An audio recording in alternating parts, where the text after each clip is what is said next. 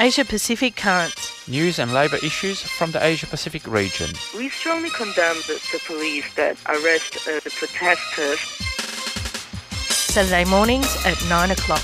On Community Radio 3CR. Workers of the world should unite to fight this greedy capitalists. Brought to you by Australia Asia Worker Links. Good morning and welcome to Asia Pacific Currents for another Saturday morning here on Community Radio 3CR. I'm Giselle Hanna. Before you speak, Pierre, I just need to say, wait, Pierre. We are still broadcasting from our homes. 3CR is slowly transitioning to face-to-face contact once again, but we are going to do it from home just until next year to give other programmers that desperately need to be in the studio some time to socially distance and transition back into the studio. But we have had at least 13 days of no COVID transmissions and no COVID deaths in this sunny town of Melbourne. Now you can speak, Pierre. Thank you, Giselle, for giving me the authorization to speak. And of course, you've got the power with that mute button as well. So I have to follow all your orders. Anyway, good morning, listener. That's right. This is Pierre Morrow, and it's great to be back with you for another week to bring you updates of the labour movement in the Asia Pacific region. And of course, Giselle, this radio program is brought to you every week by Australia Asia Worker Links. And if you want to get in touch with us, those details. That's right. You can find us on the web, all the w's.aawl.org.au. We're on Facebook and Twitter, so look us up on those social media platforms. We continue to post news, current affairs, information, struggle stories from the Asia Pacific region. And of course, Pierre, we did record an interview or try to record an interview last night. There was an international meeting for the Thailand Solidarity and Anti-Military Campaign. I think actually you succeeded in naming the campaign. And we interviewed some of our comrades at the end of that interview, but unfortunately for technical reasons, we weren't able to bring, or we're not able to bring that interview this morning. So I might just ask Pierre some of the pointed questions we asked the comrades and see, Pierre, if you can rehash, for want of a better word, rehash that interview for us. That's right. Unfortunately, technical hitches always happen, but yes, we'll have a bit of a chat about that interview in the second half of the program. But Giselle, we might as well go to the news for the region, and I might as well start off. We've got 6 stories, and we go to Iraq for our first story. Just after a couple of weeks that the permanent protest camp in the middle of Baghdad was destroyed by the military, anti-government activists are facing further repression in other areas of Iraq. Last weekend, in the southern city of Basra, at another demonstration against corruption and exploitation, security forces opened fire on the crowd. At least 1 protester was killed and 6 others were injured. Now, these killings have come even after statements by the new Prime Minister Al-Kadhimi, who took over in May, that protesters would not face repression again. Nevertheless, at the same time, in the northern city of Mosul, a number of activists who have been campaigning against sectarianism and growing corruption in the north of Iraq have now been charged by police over a number of public order offences in another crackdown against activists. And moving now to India, where there's been more industrial action in the capital. Last week, we brought you news of the widespread industrial action that hospital workers are taking in New Delhi over unpaid wages. This week, we received news that over 100,000 municipal workers took strike action also over unpaid wages and social welfare benefits. The strike action is set to continue into next week. According to workers and labour organisations, the widespread non-payment of wages by public institutions is a reflection of an increasingly dire budgetary situation at a government level. We now go to Palestine, where there's been a number of arrests.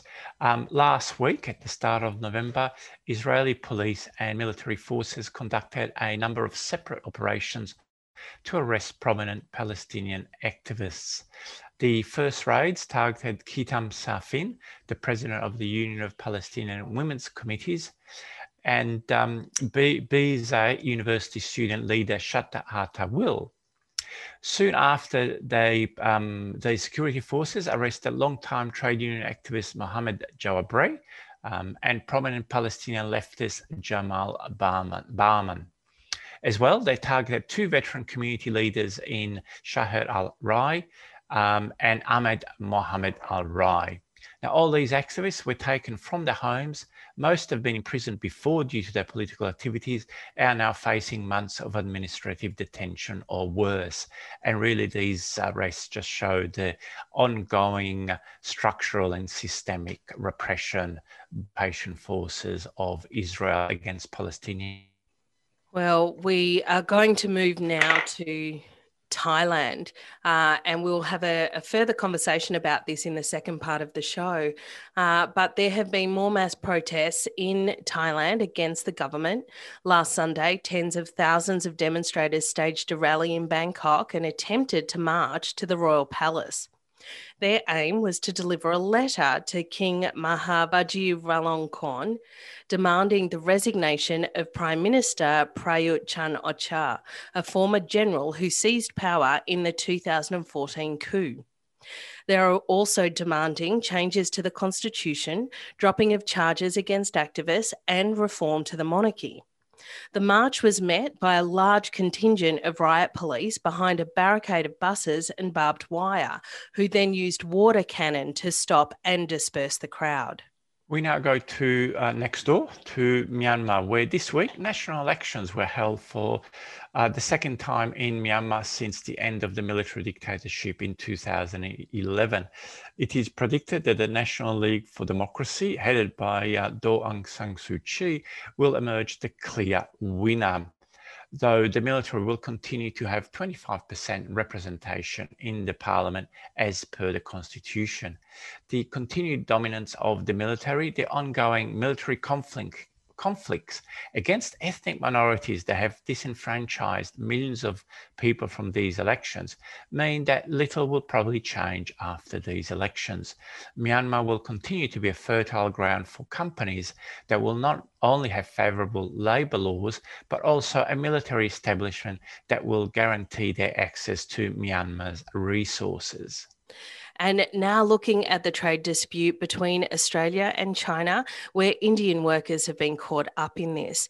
24 workers from India have been stuck on the bulk coal carrier Jag Anand for 5 months, just outside the Jingtang port in northern China. The ship was carrying coal from the Australian port of Gladstone, but Chinese authorities have banned it from unloading its cargo or departing for another country as part of worsening trade relations between the governments of Australia and China. Reports from the ship indicate that the situation on board is tense, with food and medicine starting to run out. The workers have been banned from leaving the ship and are suffering from severe fatigue and stress, as they've now been almost a year on that ship. Both the National Union of Seafarers of India and the International Transport Workers Federation are trying to pressure the Chinese and Australian governments to resolve the situation as quickly as possible. Sounds like a horrible situation for those seafarers. It does, unfortunately. That brings us to the end of the Labour Roundup for this week, and it will certainly be back next week with another slate of stories. But we'll go to a community announcement and a break, and then we'll be back with the protest in Thailand. The Melbourne Armenian community is raising humanitarian and development funds to help the community back home as they struggle with the devastating impacts of war and conflict. Please consider donating to the Hayastan All Armenian Fund. For more details, go to www.himnadram.org/en/donate. Alternatively, you can make a donation by way of direct deposit into the Hayastan All Armenian Fund account at the National Australia Bank, BSB number 083230, account number 94677823.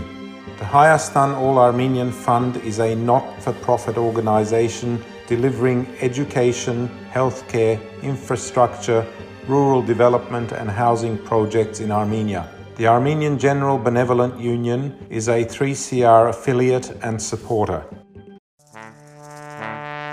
I wanna drop food, not bombs. Hot trains, volunteering every info shop. I wanna give free therapy out in the park. Go to 3 school dumps, chiropractic, rock, drop food, not bombs. When I was new to Melbourne, I found a Food Not Bombs flyer on the road and I had like this fist with a carrot, and carrots are my favorite vegetable. Yeah, I think they were asking for help doing stuff and I got in touch. We, I guess, rescue food that would otherwise go to waste. I like the aspect of sharing food and not making anyone feel obligated to pay anything for it. We make a real point at Food Not Bombs of involving everyone who wants to be involved in whichever part they want to be involved in. For more information, go to fnbmelb.noblogs.org. Food Not Bombs is a 3CR supporter. Food Not Bombs.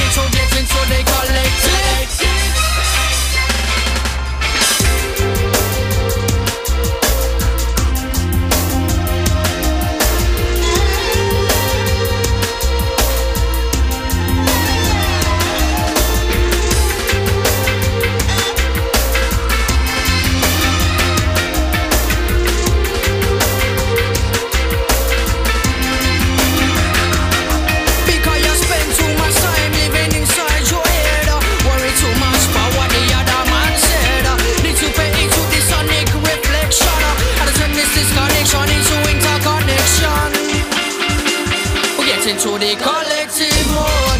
You need to get into the collective mode. And you need to get into the collective mode. So you need to get into the collective. Because you spend too much time living inside your head. Worry too much about what the other man said. Need to pay into the sonic reflection. And turn this disconnection into interconnection.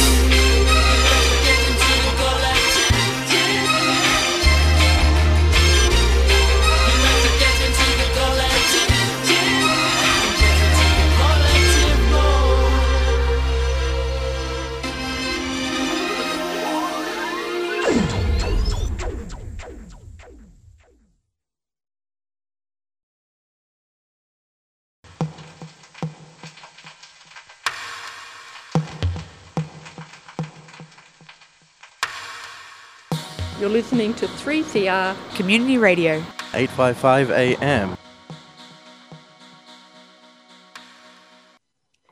And you're listening to Community Radio 3CR. This is Asia Pacific Currents with Pierre and Giselle. And Pierre, we interviewed Lek Improset yesterday, but unfortunately aren't able to bring that interview to listeners this morning. So I wanted to put some of the questions to you that we asked Lek so that at the very least we can convey some of the ideas about the situation in Thailand. So first of all, we asked Lek that the protests are obviously still continuing. We know that the prisoners have been released, so the balance of power is shifting a little bit. What can you tell us to understand the situation on the ground there? Well, again, I'll try and make a good summation of what Lek said, that obviously the protest movement is still ongoing. There's been a number of attempts to repress them and to co-opt them, but they've actually continued, and they're very much looking, basically based all around the country, and they're certainly keeping up to the demands where they want the government to resign, even though it seems that in the last few weeks, neither the government or the military has really made any kind of attempt to negotiate or to make any announcement regarding all these all their demands. So while the protest movement is still very strong, still continuing and trying new tactics, the government and the monarchy has really basically brought up a wall, and they're not engaging. So it's really an interesting situation in that regard. I do remember Lek talking to us a little bit about the counter moves that the king has made to try to restore or rehabilitate his reputation. You know, there are all these protests expressing dissent, disagreement in the king. And so he's starting to look for protesters, people that will say, no, we support the king. That's right. That's right. And what I was going to say is that at some point, Lee said that there seemed to be a possibility that the military was going to stage a coup within a coup, and replace the current Prime Minister Prayut Chan-o-cha with someone more amenable, or maybe someone harder, but that doesn't seem to have happened. So that's right. What is seemingly happening is that the king now is back in Thailand. Obviously, the king has been in Germany for a lot of the time, and it seems there is an attempt by both the military and the monarchy to increase the royalist or the conservative forces. Of course, 10 years ago, there was the huge movement, the huge yellow shirt movement. Now, according to Lee, what they're doing is they're not trying to necessarily recreate that mass movement of yellow shirts that had millions of people on the street 10, 15 years ago, but they're seemingly trying to recreate more of organizations similar to those that were around in the 1970s.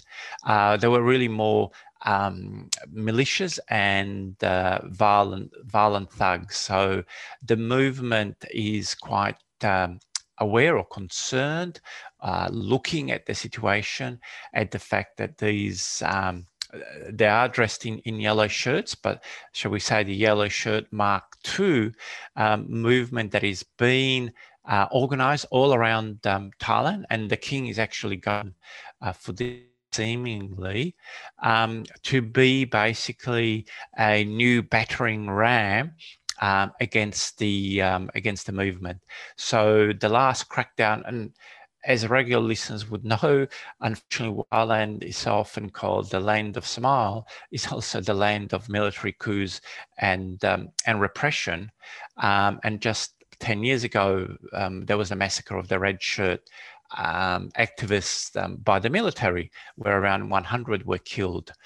And so what the current protesters believe the situation is developing is that the military and the royal family are trying to recreate a situation more akin to the 1970s, where a wave of repression will not necessarily be unleashed by the military, but by conservative paramilitary thugs, so that it looks like it's actually civilian forces who will actually be doing the, I'll say it very clearly, the beating up and the killing of protesters. So that's a very real situation that is seemingly building up in Thailand, and the protest movement is aware of that. And so they're adjusting their tactics, and they're really focusing on civil disobedience, fast demonstration and actions, and also making sure that the movement doesn't become militarized or doesn't end up in protracted, ongoing physical fights with the military and these other emerging groups of conservative thugs. So that's where the situation is at. So it's a dynamic balance at this stage. So yeah, it's a bit unknown where it will go, but certainly it was quite clear that the anti-government forces are not losing strength and are still very strong. Well, last night there was a call for a global day of action. It's not clear what that's going to look like, but it's been called for the 10th of December, which is International Human Rights Day. What are some of the demands that were adopted by the solidarity movement and around which this global day of action will be organised? That's right. There's a number of demands, but really the first demand is for the government to resign, because even though he was, I'll say in inverted commas, democratically elected, the constitution under they were elected was a pro-military constitution. The military has huge powers within this parliament, so a lot of activists, human rights activists, democracy activists basically see this is the main problem. So they're not just calling for for the government to resign and new elections, but for elections to be done only after a new constitution is actually being formed. In other words, to get the military out of the political life of Thailand, and of course, the issue now of all the activists who have been in prison.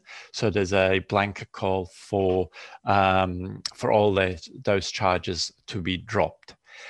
There's also an ongoing, continuing debate about reform to the monarchy, but that's still an evolving situation. So they're really the main demands of the protest movement, and also of the Solidarity International Day of Action, which at this stage is planned for the 10th of December. Thanks, Pierre, for reviewing some of the things that Lek told us in our interview with her yesterday. To all those listeners, AAWL is centrally involved in organising that Global Day of Action.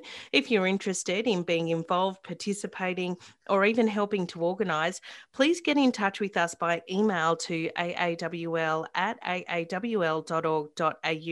You can also contact us on our Facebook page.